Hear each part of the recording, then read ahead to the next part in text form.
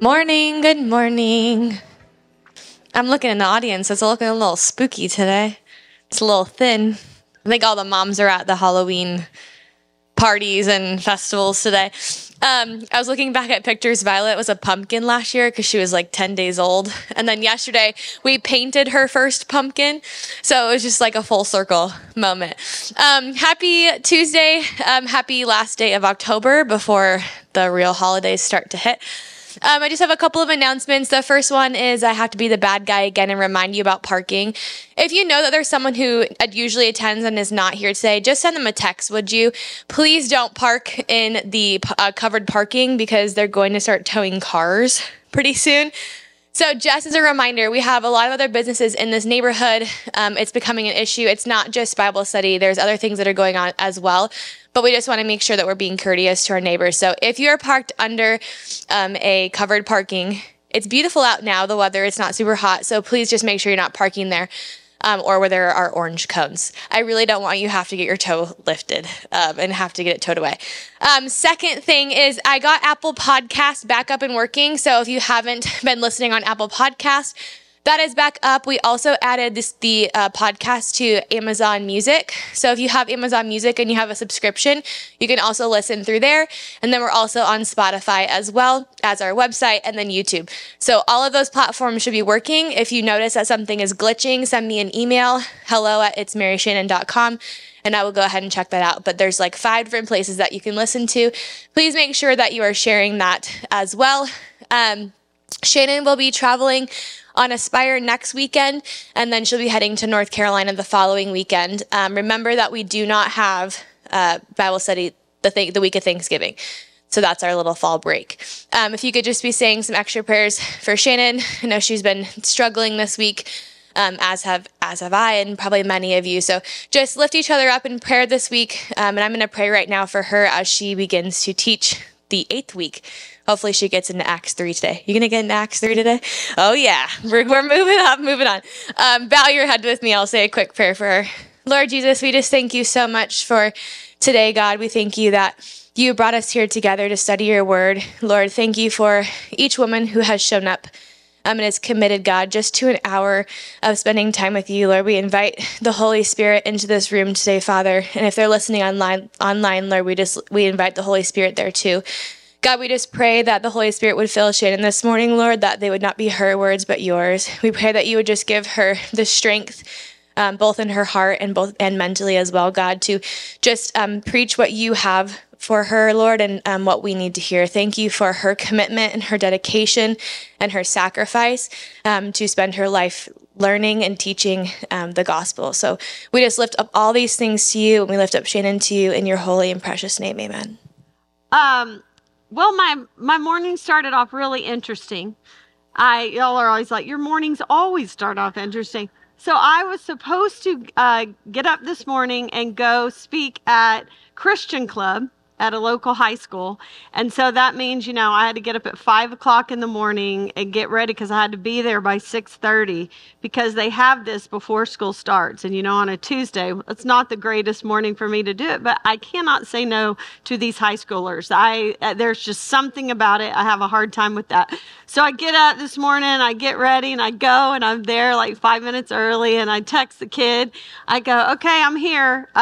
So whenever, and he goes, okay, well, I'm out in front of the office, and I didn't see him, so I went in the attendance office, and I'm just standing there. And I said, hey, just so you know, I came inside. It's a little chilly. And he's like, where are you? I said, I'm in the attendance office. And he goes, well, I'm in the attendance office. And I said, well, I don't see you anywhere. And I go, and so then we kind of started talking a little bit about it. And I'm like, dude, I'm right in front of whatever. And then I said, I tell you what, why don't I just walk through the courtyard? That round area in the middle, I'll just be standing out there. And he goes, the courtyard? And I said, yes. And he goes, Shannon, what school are you at? And I go, Liberty. And he said, yeah, we're at Sunrise Mountain. And I'm like, you have got to be kidding. And he's like, no. And I said, well, we got some options. I said, I'm not going to make it there in time if I get back in the car. I said, the Bible says that you need to be ready in season and out of season to give a word for the hope that you have in Christ Jesus. So I hope you have a word this morning because you're the man. And I said, so if you want me to, I'll teach you something in 15 minutes and you can just go and do all of that. When he's like, no, I got it. No, I have it. I've got this. This isn't the first time this has happened. I thought, well, praise the Lord. So I sat there and I'm like, Shannon, you're losing your mind. You're an idiot. How did you not know what school to go to? So then I realized, okay, I'm going to call my good friend Mark Woods and I'm going to go, hey, I'm at your school. What are you doing? So I walk over there to his classroom and I'm like, dude, I'm losing my mind. That turned into like a 10-minute therapy session. And so I come out and all my high schoolers from Bible study are like, Hoffpower, what are you doing here? I said, well, y'all want to do Christian Club? Like, we can do it right now. I'm ready. So anyway, I leave and I went over here to Cracker Barrel just to kind of read over my notes. And I'm sitting there and my waitress is the sweetest young Christian girl. So we started talking and then I started eavesdropping. Do you ever do this? I am so nosy. Like, it was just me. And I could not stop listening to the conversation of the two men beside me because they were talking about the Bible. And I needed to hear what they were saying. And so I couldn't read my notes because I was too busy being nosy. And a couple of times I'm like, I don't like what y'all are saying. I really need to teach that. And I'm like, Shannon, mind your biz, mind your own business. And then lo and behold, someone says something about, and the sons of God saw the daughters of men and the Nephilim were on the earth in those days. And I'm like, oh, dang, they're going to Genesis 6. Like, it's getting serious at that table. And so I get up and I could not help myself. I walked over and I said, I couldn't help but eavesdrop into your conversation. And I said, can I recommend a book for you to read? And they were like, sure. And I said, you need to read Michael Heisler, The Unseen Realm. He's the expert on this. And you need to read Jude and you need to read blah, blah, blah. And they were like, oh, okay. So then I get in this whole conversation with them about church and the Bible and all this stuff. And so I go to leave and y'all, I walked right out the door, Cracker Barrel, and I thought, Shannon, you did not pay your bill. What is wrong with you? I turn around and I'm like, I need to go home. I walked back in there to those guys and because I told them what I did this morning, going to the wrong school. I said, I need help. I need intervention. I go, please tell me y'all would have picked up my bill if I would have just left it at the table. So I grab it and I went and paid it. But I thought, my gosh, have you ever had a week where you're just like struggling to move forward, like it's swamping you? And you can't focus. You're scatterbrained. So you understand when people tell you like, I'm depressed or I'm anxious or I'm having all this, like they can't get their act together. So obviously after this, I need to go home. I'm unsafe so listen, whatever happens here, okay, I've prayed about this. We have enough information. God is going to speak to us, I am sure, this morning. So if you've had a morning like that, or you feel like you've lost your mind or what, just know you're normal. Right? It happens to the best of us. And I have on tennis shoes and everything because I was going to go talk to high schoolers. So I might be real wild on this stage today. So let's pray. And I am going to get through Acts 3. How rude of her to suggest. That's one thing I was telling them this morning at Cracker Barrel. I said, I just tell them I'm the boss. I'll get to what I get to and we're going to enjoy it. And, just keep coming back and we'll finish Acts someday. Lord, thank you so much for today. I thank you for each woman here. God, I pray that I'm confident that your Holy Spirit will be powerful and will teach us through the scripture, that we'll be able to dive in deep. And I pray, God, that there will be something to apply to each heart, so that we're not just hearers of the word. We're not just gaining knowledge for knowledge. We're gaining knowledge for transformation that pours out through us to the world, so that others can see that we're different and that we're citizens of a heavenly kingdom. It's quite different than the kingdom of the world. It's actually upside down. And so, God, I pray that we would love with the love that is shocking to others, and we would forgive. And to be honest, Lord, we just be you through the power of the Holy Spirit. I love you. In Jesus' name, amen. All right, so I'm going to remind you where we left off. I'm going to read this section. Starting in chapter 2, verse 42. I'm not going to go back and review a lot like I normally do. You can go back and look. We've come through Pentecost, where they have been preaching and everyone heard it in their own tongue. And how many people came to know salvation? 3,000 people. Okay. And then they were accused. The religious leader says, no, they're drunk. And Peter steps up and gives one fiery good sermon. He's like, we're not drunk. The bars aren't even open. It's 9:00 in the morning. And then he gives the most amazing scripturally based sermon to tell them what they are seeing. And his points are, what you are seeing happen here with the pouring out of the Spirit, this is that which Joel promised would come.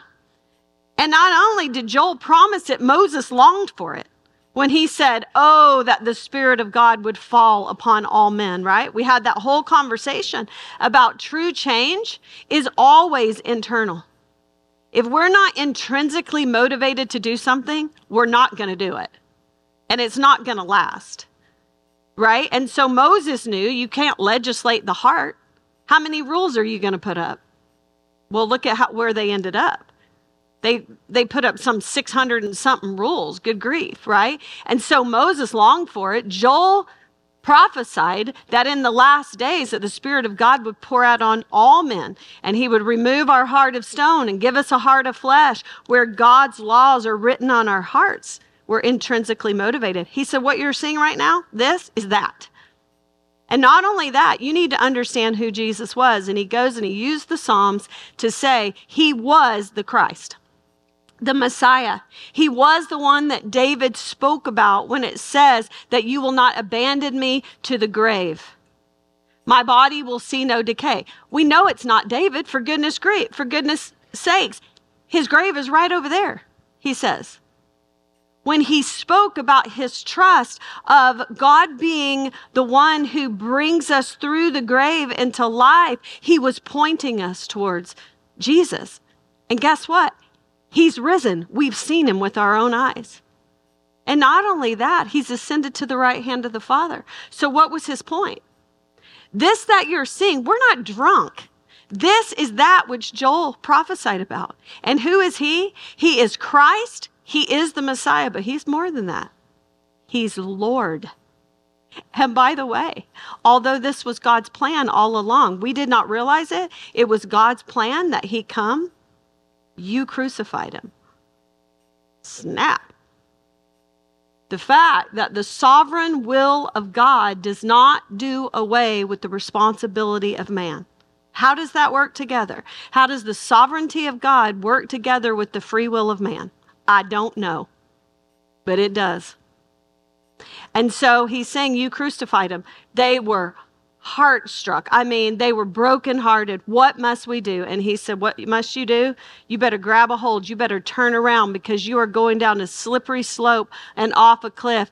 And what you need to do is grab onto Jesus. Repent, turn around, be baptized. And so he tells them this, right? And then we find out that 3,000 came to know Jesus for salvation. And in verse 42, it says, and they devoted themselves to the apostles' teaching and the fellowship, to the breaking and the fellowship, to the breaking of bread and the prayers, and awe came upon every soul, and many wonders and signs were being done through the apostles, and all who believed were together and had all things in common, and they were selling their possessions and belongings and distributing the proceeds to all as he had need, and day by day attending the temple together and breaking bread in their homes, they received their food with glad and generous hearts, praising God and having favor with all the people, and the Lord added to their number day by day those who were being saved. we see 4 attributes of what is happening here to this earliest church. And the first one we talked about last week. Do you remember what they were? They were a community of, y'all are not making good grades right now, of learners, okay?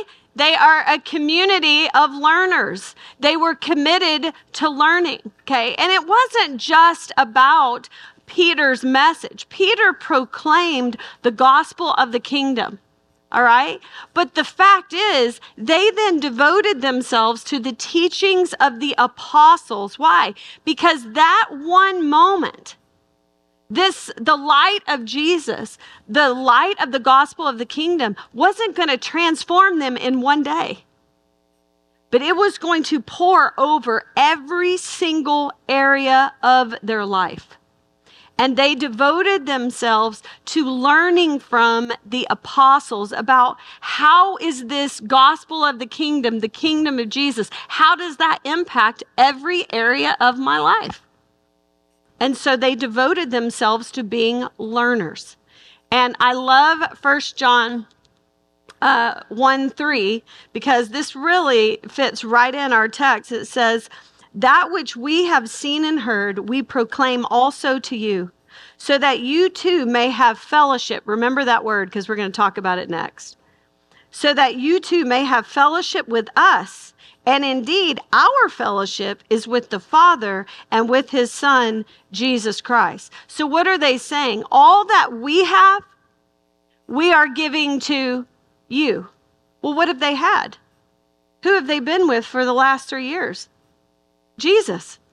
So they have heard all of his words. They have watched his deeds. They have operated as a family with one common purse, one common life. And for 3 years, they have been watching him and mimicking him as his disciples, so close to their rabbi that there's an idea that the dust of the rabbi is all over them. And that is what they've been doing. And so now their job is to do what?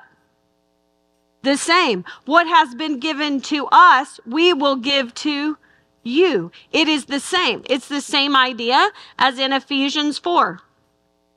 Look at Ephesians 4:20 through 24. It says, "But that is not the way." I'm going to start in 19. "They have become calloused and have given themselves up to sensuality, greedy to practice every kind of impurity. But that is not the way you learned Christ." That learned is still, it's disciple. Okay, that is not the way you were discipled. "Assuming that you have heard about him and were taught," what do you think that word is? Disciple.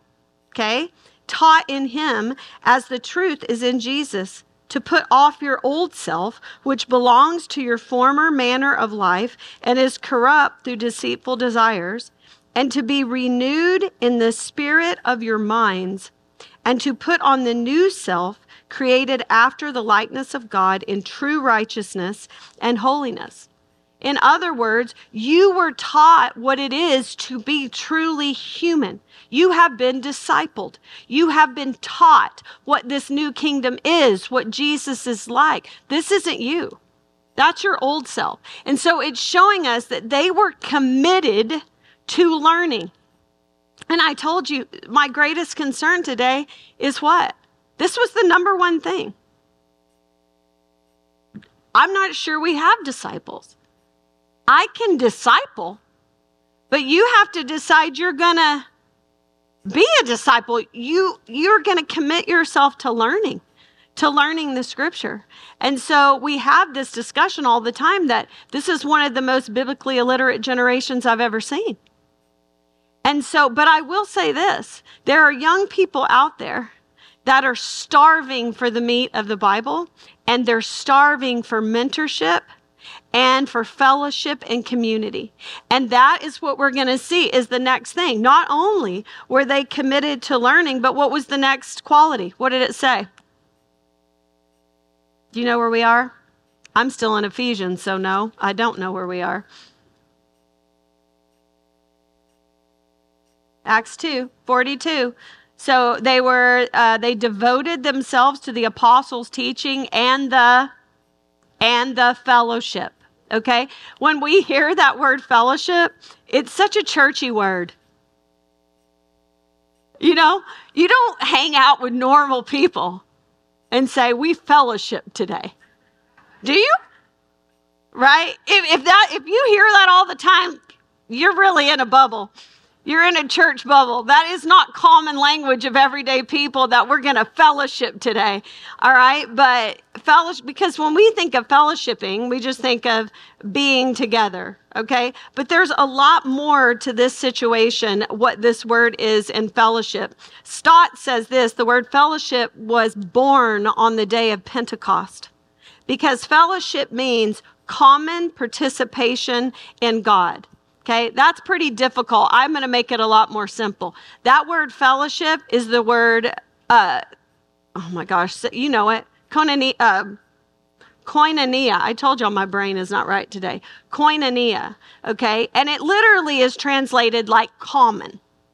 So when you use phrases like, I'll give you an example. People of this day were using a Greek that was referred to as common Greek. And it's that koine, it's the root of koinonia. And so we say all the time, oh, well, we share a common language. We share a language. Koinonia is more than just being together. It really means the term to share. Okay, so what it is saying, especially in 1 John, it says that we are sharing with you. That is the same word, koinonia. We are sharing with you what we have shared with God through Jesus. So in other words, it is this gospel that brings us together in fellowship because we share in Christ Jesus. So it brings us together. It unites us. It gives us common ground. We are common. We are in fellowship, but it's more than that. Just like the word penetrates every part of who we are, we're not just sharing in Christ. We are sharing in Christ, and then what pours out of us? We are sharing ourselves, and we are sharing our belongings. There is a form of the word koinonia that actually means generosity. And that's what you are seeing here. And so this is the idea that this is a community that is dedicated to learning, and it is dedicated to sharing. They are sharing in Christ Jesus. They are sharing what they have. The disciples are sharing their knowledge, and the people are sharing all that they have. This is not communism. Some people have tried to act like this is an example of communism or socialism. That's not this. Why? Because that's forced. Okay? This comes out of a transformation in our lives that we are sharing what we have. And it also tells us that part of being a learner is learning in community, right? How do children learn? They learn from mom and dad. They learn in family. They learn to mimic. Let me tell you what was one of the bad things that happened in COVID. Isolation affected young babies' speech, right? Because they could not see faces because of masks. They could not mimic how things looked and sounded. They didn't socialize. There was all kinds of delay in learning. We learn in community. We learn in social ways with each other. And I tell you so what you have is this idea that what we are learning, what we are sharing in Christ, this vertical relationship also affects how it comes out in fellowship with other people. So our vertical relationship with God affects our horizontal relationship of how we love, that agape love. It's an active love. And so we learn that way. I grew up singing this song in church. I went to camps. We were in church every time the door was open. We were laughing about that this morning. Like, these kids, they go, oh, I don't want to go to church. Shut up. I went to church Tuesday night visitation. Wednesday night was the deep they had dinner, and that's when the deep preaching was on Wednesday night. And then I had youth group on the weekends. And then Sunday, we went Sunday morning and Sunday night. And I mean, we were there all the time. And so, I mean, I have this foundation that I'm so thankful for. But when I think about this, I was driving down the road and I started singing, "Beloved, let us love one another. For love is of God, and everyone that loveth is born of God, and knoweth God. He that loveth not knoweth not God, for God is love. Beloved, let us love one another." 1 John 4:7-8. And that's it. Right? We share in Christ Jesus. It transforms everything we are. And what do? We do what the disciples, whatever we have been given, and we what? We give it out. And we do it in community. And we see from this scripture that they did it in big gatherings at the temple. And they also did it in what? Small gatherings in homes. And I will tell you another thing. I don't think you can grow in isolation, because I think it is a circle. I think you grow in this vertical relationship with God through discipleship, through being a learner, and you put it out to the world. But I'm going to also tell you, the world is the greatest teacher. Some of the hardest people in your life are your greatest teachers. I don't like it. Some of the hardest people in the world to love are going to be your greatest teachers to understand agape, sacrificial love. And so when your first reaction is, "Oh my gosh, I want to just kill that person," right? You stop and you think, okay, I'm in the classroom right now. I'm learning. He's seeing. You know, when I ask you questions and you don't answer me and I tell you you're making bad grades, he's looking at me going, "Really? You still don't get it after all this time?" They came together in a brand new family. They are reproducing themselves. They committed themselves to learning. This is a completely different way of life. It is a completely different kingdom. And they have to learn what that does to all of them, how it's going to affect how they live life, how they love, how they speak, what their relationships are going to look like, what they do with their money, how they deal with sex. Every single thing in their life is going to be transformed, and that doesn't happen in a day. So they need disciples. They need someone that has received all that and can now mentor and teach them. And as they are together, they are learning and growing. They go to big gatherings and learn through speeches in the temple and Solomon's portico, and then they go into homes. And it says the other thing they did is they got together for the breaking of bread. Okay, now some teach that this is communion, and I do believe it is, but I don't believe that's all that is insinuated here.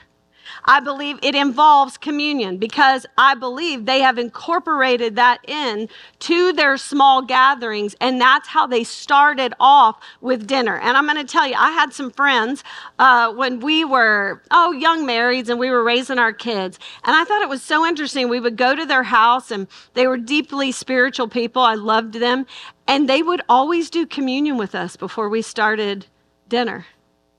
I had never.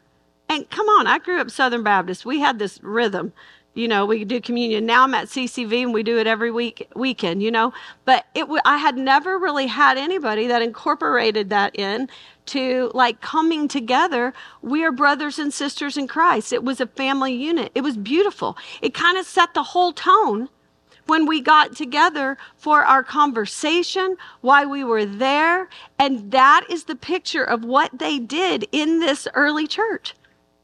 They got together They were family members, brothers and sisters in Christ. This is brand new. And they're coming together in their homes and they are offering everything they have. This has nothing to do with personal home ownership, whether we should own houses or not. What they did is if there was a need, it didn't matter what your status, everybody was even at the foot of the cross.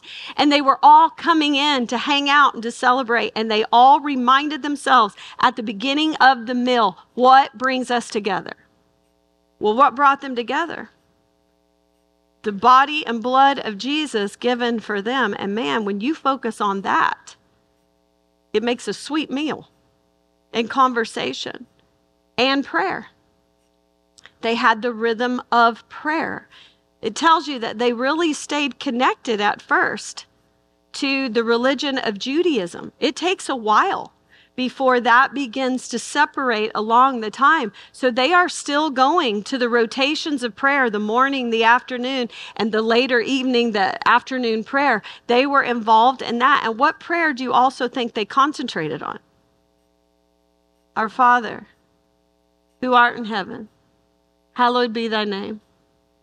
Thy kingdom come, thy will be done on earth as it is in heaven. What had Peter been preaching? He is the Messiah. Not was, or we thought he was. He is. Because he has risen. We've seen it with our own eyes. And he's ascended to the right hand of the Father. Hello, Daniel 7. He is the King of Kings. He is seated there. And he has now poured out his Spirit on us. And he has taught us to pray that his kingdom come, his will be done on earth as it is in heaven. How? Because what he now gives to us, we what? We give out to the world. And now we are going to be a force that comes out. What is this force? Who can stop the Lord God Almighty? Right? The gates of hell cannot prevent God's church. And so we see this family tight unit begin. And listen, there's going to be problems. So don't go back and think your church is AWOL because you don't see all of the beauty of this early church. Because stick with me, in Acts, we're going to see some stuff, right? Because what? Church is messy. Have you realized that yet? Grace is messy. Wouldn't it be awesome if A plus B always equaled C? But it doesn't, because you have the human condition. And they were brought together as this family. So, chapter 3. Now, Peter and John were going up to the temple at the hour of prayer, the 9th hour, which, by the way, was about 3 o'clock in the afternoon. And a man, and by the way, don't you think it's interesting that they're always together? This has nothing to do with where I'm headed. It's a little bird walk. But isn't that so interesting? Because after Peter denied Jesus 3 times, almost always you see him right away with John. And what extremes? Peter's the one who denied Jesus, and John's the one that stuck around. But yet here they are, together, this tag team. It's so interesting because they're united in Christ. There's no judgment there. Or you shoulda, or I shoulda, nothing. They are united, and I love that. They're side by side quite often. Well, there was a man lame from birth. And he was being carried, whom they laid daily at the gate of the temple that is called the Beautiful Gate, to ask for alms of those entering the temple. The Beautiful Gate was the one that came in, I believe, at the court of women, and it was this beautiful, well, it's called Beautiful Gate, but it was also, I believe, called the Nicanor Gate, and it was this huge bronze gate, but it was covered with gold and silver. Isn't that interesting, this juxtaposition of this golden, beautiful gate, and you have this beggar that is right there at the gate asking for alms. Okay, there were 3 basic principles of the Jewish religion, the 3 things that they were taught. Number 1 is the Torah, the law. Okay, the 5 books, predominantly the 5 books of Moses, Genesis, Exodus, Leviticus, Numbers, Deuteronomy, okay? And worship. And then the 3rd thing was the giving of alms, okay, or kindness. So what better shot do you have than to be at the gate when they're coming out of church? Are you with me? And you have to understand, this man is 40 years old, we find out later. and he has never walked. Never walked. And he is being brought every day to this place. I think it was, it might have been Spurgeon that talked about, when he went to one of the Catholic churches in Europe somewhere, when he was studying in college, that, he would often run into beggars. And they would be around there was a beggar he crossed by every day on the way to his graduate work on this bridge. Okay. And most of the time, the beggars back then were not like our beggars today who are spinning a sign saying, I'm going to be real. I just need a beer. Like, it wasn't like that. Okay. They literally would put their head down, and they would keep their head down and put their hand up and, ask for kindness or alms. But he said he would go to class every day, and he'd pass this same beggar every day on the bridge. Well, once he graduated, he went about his ministry, and about 20 years later, he goes back to visit, and he said, I crossed that same bridge, and guess who was there? That same beggar was there. He said, even more than that, one day I was at the market, in the street market, and there was a picture of, how you go and there'll be artists painting different sections of the city. He said there was a picture being painted of that bridge, and guess who was in the painting? That beggar. Like, he was a staple. That was his spot. This is this guy. Every day he went there. I just wonder how many times they had walked by him and maybe hadn't noticed. And so this is what he says. It says, whom they laid daily at the gate of the temple, that is called the Beautiful Gate, to ask alms of those entering the temple. Seeing Peter and John about to go into the temple, he asked to receive alms. And Peter directed his gaze at him, as did John, and said, look at us. And he fixed his attention on them, expecting to receive something from them. But Peter said, I have no silver and gold, but what I do have, I give to you. In the name of Jesus Christ of Nazareth, rise up and walk. And he took him by the right hand and raised him up, and immediately his feet and ankles were made strong. And leaping up, he stood and began to walk and entered the temple with them, walking and leaping and praising God. And all the people saw him walking and praising God and recognized him, of course they did, as the one who sat at the beautiful gate of the temple asking for alms. And they were filled with wonder and amazement of what had happened to him. Of course they did. He was like a staple. He's the guy on the bridge. He's the guy in the painting. He's the one that comes every day there. I love the phrase that they say to him, I have no silver and gold, but what I do have, what? I will give you. Doesn't that relate to the last chapter that we just talked about? Isn't the whole point of the last chapter that what I have been given, what? I will then give out. And so we're seeing that money was not that important to them anymore. We see that because they're selling everything they have that is of excess, and they're having one what? Common pot. They are sharing. They have become family. This is what comes out of that heart that is changed. And it says that they looked at him and they asked him to look what? Back. So there was this deep connection that is happening. A connection was made, some kind of inward recognition. I don't know if I can describe that well. I've experienced it. It reminds me of the story. Do you remember the woman who was hemorrhaging in the Gospels? And she wanted to be invisible because she was unclean. Anything she touched was unclean. She had been isolated for 12 years, if you remember, as if she had died. And so she risked everything to get through the crowd. You can imagine that she was covered up, sneaking through the crowd because she believed if this is the Messiah, he will have healing in his wings. If I can just touch him, I will be healed. And she wanted to stay invisible. And she touched him, and her faith, right? She was healed. But what did Jesus do? He's like, what was that? Who touched me? And do you remember what his disciples said? Who hasn't touched you? You're surrounded. He's like, no, I felt the power come out of me. It's really the only time we ever see God the Father work without giving the Son knowledge, but he always works the same way. God the Father always heals through the Son by the power of the Spirit, always.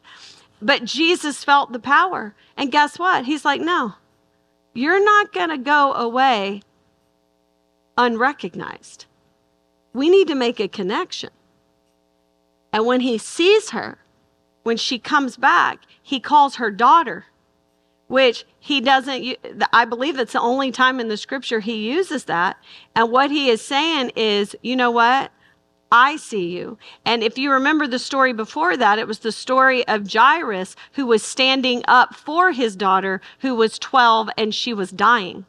This woman has basically been dead for 12 years, right? Because she has been totally isolated from her community because of her hemorrhaging, and she had no one to stand up for her. This 12-year-old over here who's dying, the Father has stood up for her. So what is Jesus saying? Oh no, you've been seen. You have a Father, and he is standing up for you. He sees you. There is a connection made, and that's what's happening here. No, we're going to catch eyes. There's going to be a connection, because you're about to experience a healing, and you need to understand what is behind this healing. Have you ever had that moment where God stops you in your tracks and makes you notice something? You may have walked by that person 100 jillion times, or you may have been, you're just in a hurry to go somewhere, and what happens? He makes you notice. This is what is happening. One day I was walking down, I was driving, I was in a hurry. I was driving over by the Arrowhead area, and I was driving by, and I see this teenage girl standing at a telephone pole that has a sign on it where you can tell probably somebody has died. And I had somewhere to be. And I'm driving, and I felt it. It was like, and I'm like, Lord, I got to be somewhere. I kept driving. And it was like, you better turn that car around. And it was not easy. Where I was over by 59th Avenue, it was going to be a pain, because I had to pull a U-turn. Then I had to go up past her, pull another U-turn, and hope she's still standing there by the time I find a place to park and I walk all the way to the telephone pole. But I couldn't let it go. I'm like, Shannon, it's the Holy Spirit. So I turned around, I go all the way back, I parked, I walked, she's still there. And I walked up to her, I go, hey, what you doing? And she said, this was my friend. And he played football at Mountain Ridge. This is before Zachary. He played football at Mountain Ridge, and she was telling me that he had passed away. And she was just grieving. And I said, wow. I said, you know what? God must really love you. And she goes, what? I said, God must really love you. I said, I had places to be today. Like, I'm missing some stuff. And I am telling you that I was driving down the road, and he stopped me in my tracks to turn around here to say that he sees you and he loves you. And she just started sobbing. But it was a connection. And I don't know where she went from there. I really don't. And it's not that I sat down with her and said, let me tell you the gospel. I didn't do all that. All I did is I did what I believe that God gave me. And that is the point, because I think that is what is happening here. John Piper says, he believes what he is saying is this: today, I've been given something special for you. Jesus has just given me the faith to speak healing to you, and now I share this gift to you. Half power version is this: Jesus just gave me something to give to you. That's as simple as that. It's as simple as that. He walks by. Their life has been changed. He notices. Why? Something made him notice. He is drawn to this man. And what does he say? I don't have silver and gold, but I'm going to give you what I do have. Rise and walk. And can you imagine what that was like? He has been crippled from birth. He's never walked on those feet, on the feet or ankles or anything. And he stands up and he is immediately strong. And what do you think he does? He jumps up and down. I mean, come on, you've seen The Chosen. You can picture this in your mind. He jumps up and down. He's walking. He's laughing. It's a belly laugh, okay? It is like, what? And don't you know Jesus laughed and saw all this? What is happening? When something is broken, it is brought back to life. This man was just given new life. And that's what Jesus is. He's the author of life, and we're going to see that. So what is happening here? You are seeing the continuing work of Jesus through who? Through the disciples. The very thing that has been promised. He's like, you think our relationship's coming to an end. When he tells them, I'm going somewhere you cannot go. You think our relationship's coming to an end. And I'm telling you, you ain't seen nothing yet. It's just getting started. Why? Because now I have put my spirit within you and you've been made alive. You are the temple where God's space and man's space come together. What does that mean? I'm going to make you notice. I'm going to speak to you. You're going to be my servant. I'm going to use you. I just wonder how much time. I was talking to my daughter this week in our struggle, and I go, how much time do we spend leaning into the earthly and wondering why God is not using us or why we're not experiencing life? But we don't take any time to listen to his voice, to lean in to the God space. This is where the action is. This is where the excitement is, right? And I'm always I go, Hillary, you know the old story I used to tell you about the Native American grandpa that used to say to his grandson, I got two wolves fighting inside me. You know, you've heard this. And I've got a good one and a bad one. And he describes all the good qualities, which love, joy, peace, patience, kindness. And he describes all the bad qualities. And the little boy looks at his grandfather and says, so which one wins? And he says, whichever one you feed. So how much have you been feeding the earthly that will not last? Compared to how much have you been feeding the spirit leading in? I am telling you, that's where the good stuff is. That is where life-breathing good stuff is. He went into the temple walking and dancing and praising God, and he understood that the healing came through Peter. It was from God through Peter, right? Because they're not worshiping. He doesn't worship Peter. Who is he worshiping when he goes into the temple? He worships God. He knows that the healing came from God through Peter. He doesn't worship Peter. Not at all. He goes in worshiping God. Now it says that he hangs on to them. Well, wouldn't you? What do they have? Whatever it is you have, I want a piece of it.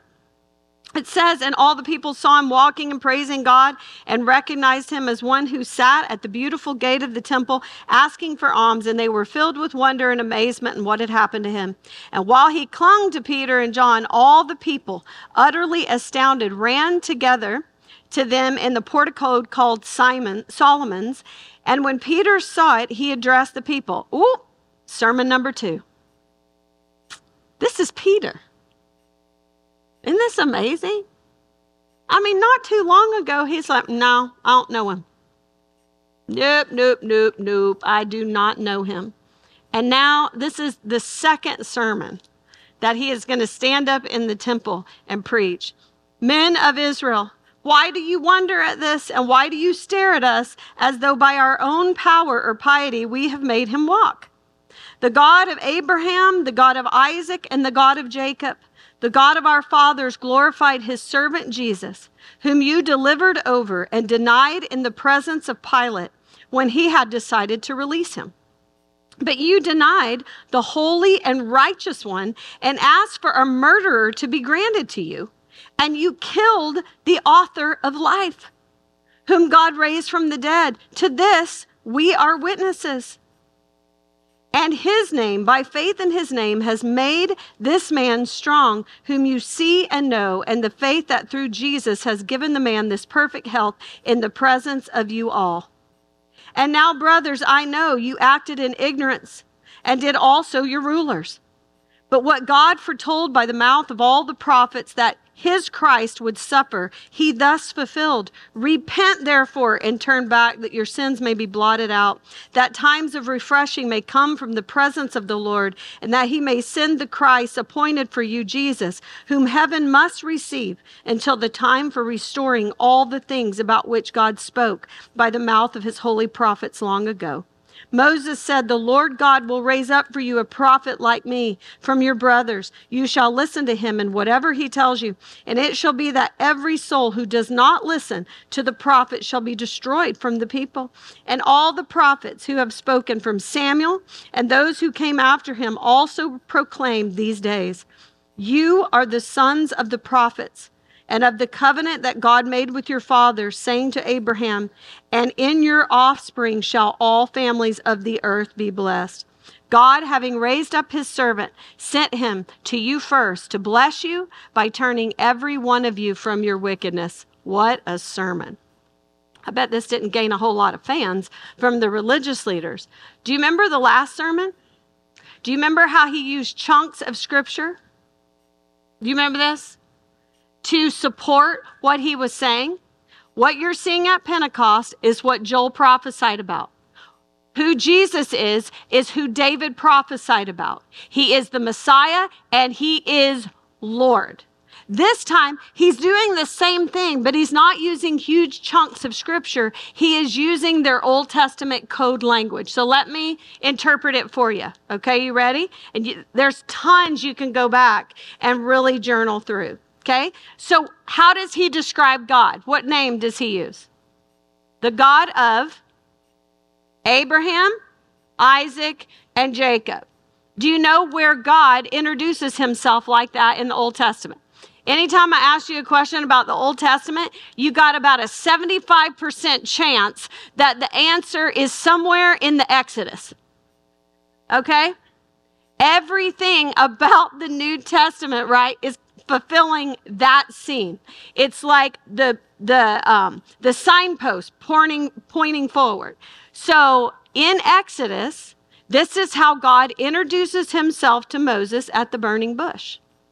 Okay? In Exodus 3:6. Write that down and read it later. This is how God introduces himself.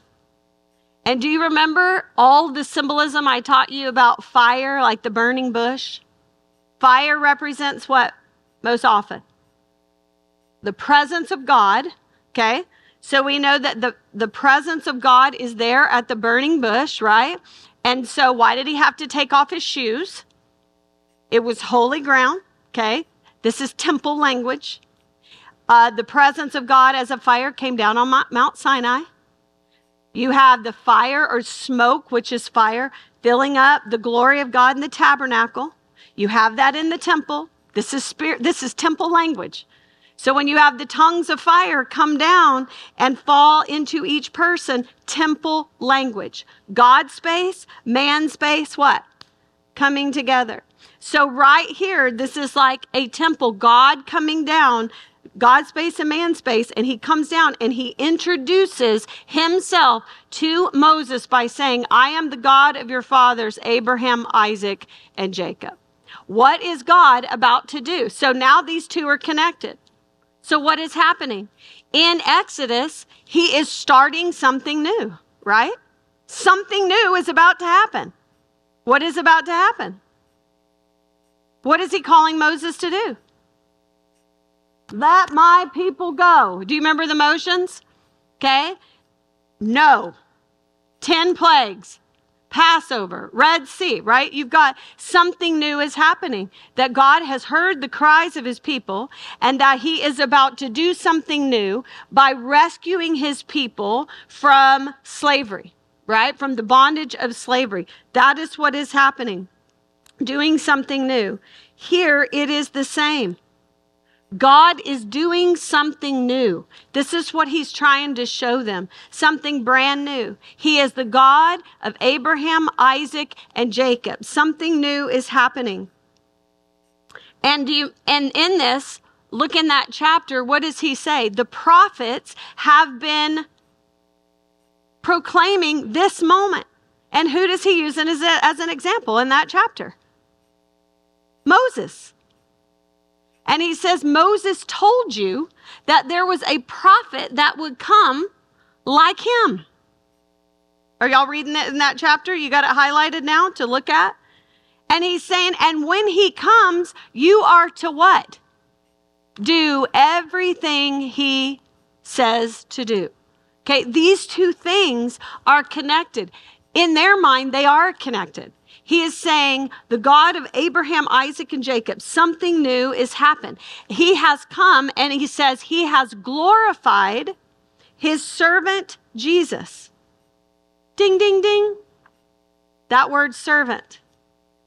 If you are Old Testament people, where do you think they would have gone?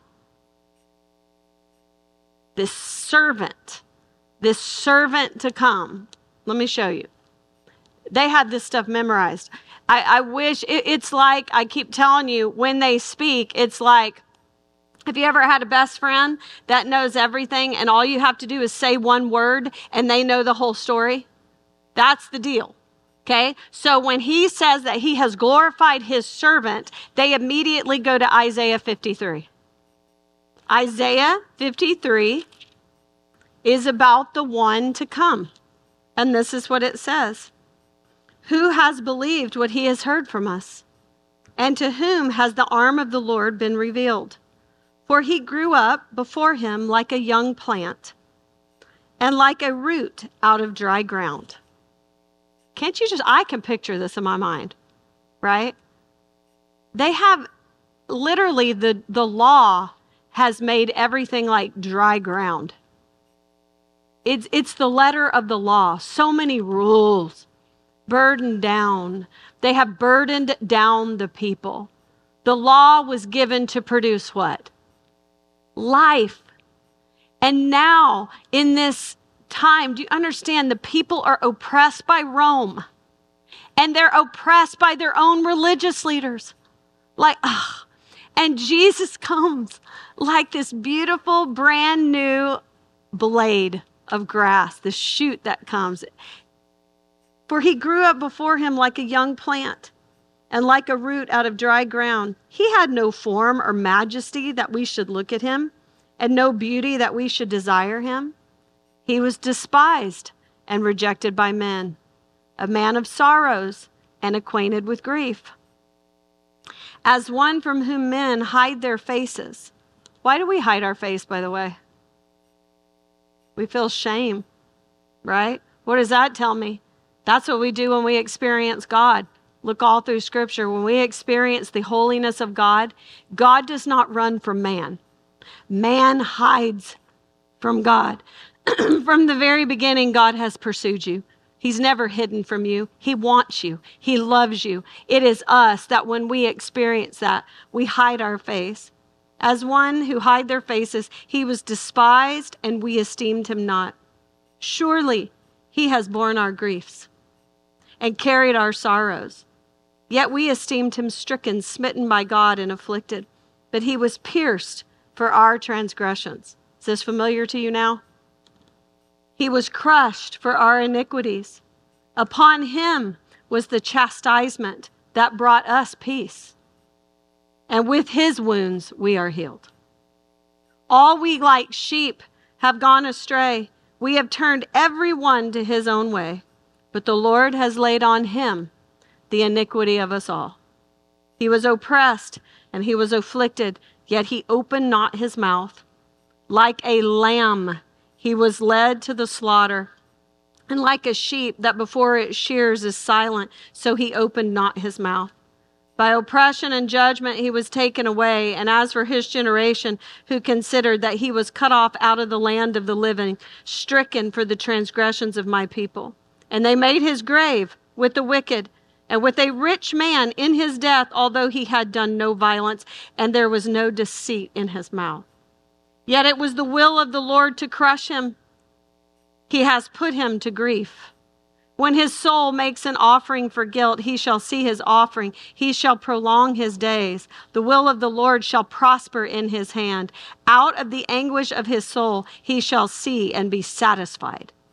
By his knowledge shall the righteous one, my servant, make many to be accounted righteous, and he shall bear their iniquities. Therefore, I will divide him a portion with the many, and he shall divide the spoil with the strong, because he poured out his soul to death and was numbered with the transgressors. Yet he bore the sin of many and makes intercession for the transgressor. He just spoke in code. He just took them back to Exodus by saying, I am the God of Abraham, Isaac, and Jacob. I'm doing something new. I am freeing you from the bondage of sin and death. This is what Jesus came to do. And he was the servant. Go back and read your prophets. He was innocent. Absolutely innocent. He was the lamb that all transgressions were poured on him. What happened in Exodus? The sacrificial Passover lamb, the blood was applied to the door and they were freed. He is saying this Jesus, doing something new. He came to free you from the bondage of sin and death. Something brand new has started. Why? Because he was glorified by God. He was that servant. And you have this whole theme of innocence. And he says on here, I mean, come on. Even Pilate recognized it. Do you understand that? The brutal Roman said, what has this man done that you call for him to be crucified? Like, I don't see anything in him that deserves that. Not only did Pilate recognize it, what about the thief on the cross next to him? He watched the whole horrific thing, and what did he say to the other thief? Shut up. We deserve this. What has this man done? And let me ask you, what had he done? What had he done? What you are seeing us do is a continuation of what Jesus did. So let me once again give you a sermon. Something new is starting. He has come to free us, to restore Israel, to set us free from the bondage of sin and death. Who is he? He is the servant that was promised to come. He is the innocent Lamb of God. Pilate recognized his innocence. The man to the right of him recognized his innocence. And yet, when you were given a choice, do you know who you chose? It's all in this chapter. Jesus Barabbas. Did you know that was his name? By the way, we could go on a little walk there. Jesus Barabbas. His name is Jesus, son of Abba. That's what Barabbas means. So they had a choice. They could either take the only precious son of Abba, who he is later called the initiator, the Prince of Life, or they could choose the violent terrorist son of Abba. Do you understand that right here you have the picture? Oh gosh, it's 11:03. I was just getting the good part. You have a picture. I always tell kids all the time, the Bible could be called the Tale of Two Kingdoms. Let that sink in your head. The Bible is the story of the tale of two seeds. It's the tale of two kingdoms. Our job was to bring the kingdom of heaven throughout the earth, and we failed. And because of that, God promised that there would be two seeds. The kingdom of man and the kingdom of God. But one day, a king would come, and he would restore all to God's space. Okay? Right here, they are literally given the two kingdoms in front of them. We're going to come back to this next week. Barabbas represents a terrorist. He was a terrorist. He represented the kingdoms of the earth. What does that look like? We draw the sword and we build empires. That's who they chose over Jesus, who was the author of life. How in the world do you look at Jesus and all that he had done? If it was broken, he fixed it. If it was starving, he fed it. If it was dead, he raised it. I mean, think about it. What did he do? They experienced a love in him they had never experienced before. But when the choice was up there in front of them, he said, look who you chose. You chose the murderer. There ain't nothing new under the sun, people. We do that every day. The mob chose the murderer. And I'm going to tell you, there is a mob mentality inside of all of us. That when we have a choice of the way of the world, the way of the kingdom, or the choice of laying down our life on a cross, a lot of times we choose Jesus Barabbas. We have a way of looking at what is right and turning it wrong, and looking at what is wrong and claiming release it. What in the world? Do you see it in the world today? The people out there that are protesting what is going on in Israel, and whatever your political issue is, how in the world did they get turned into the villains when they were attacked unprovoked by a terrorist organization? What happened? How did that get so swapped? I'm just telling you, every day we have the opportunity where we look at humanity versus the beast, and we've got it inside us, and we choose the beast. Why? Because none of us want to pick up our cross. That's why. I don't like it. But that's the way of the kingdom of heaven, is to pick up a cross, to lay down our lives. And the only way we can do that, I promise you, is to be people that dedicate ourselves to be learners, to how this kingdom works and how it penetrates every area of our life. And we need each other to disciple to do that.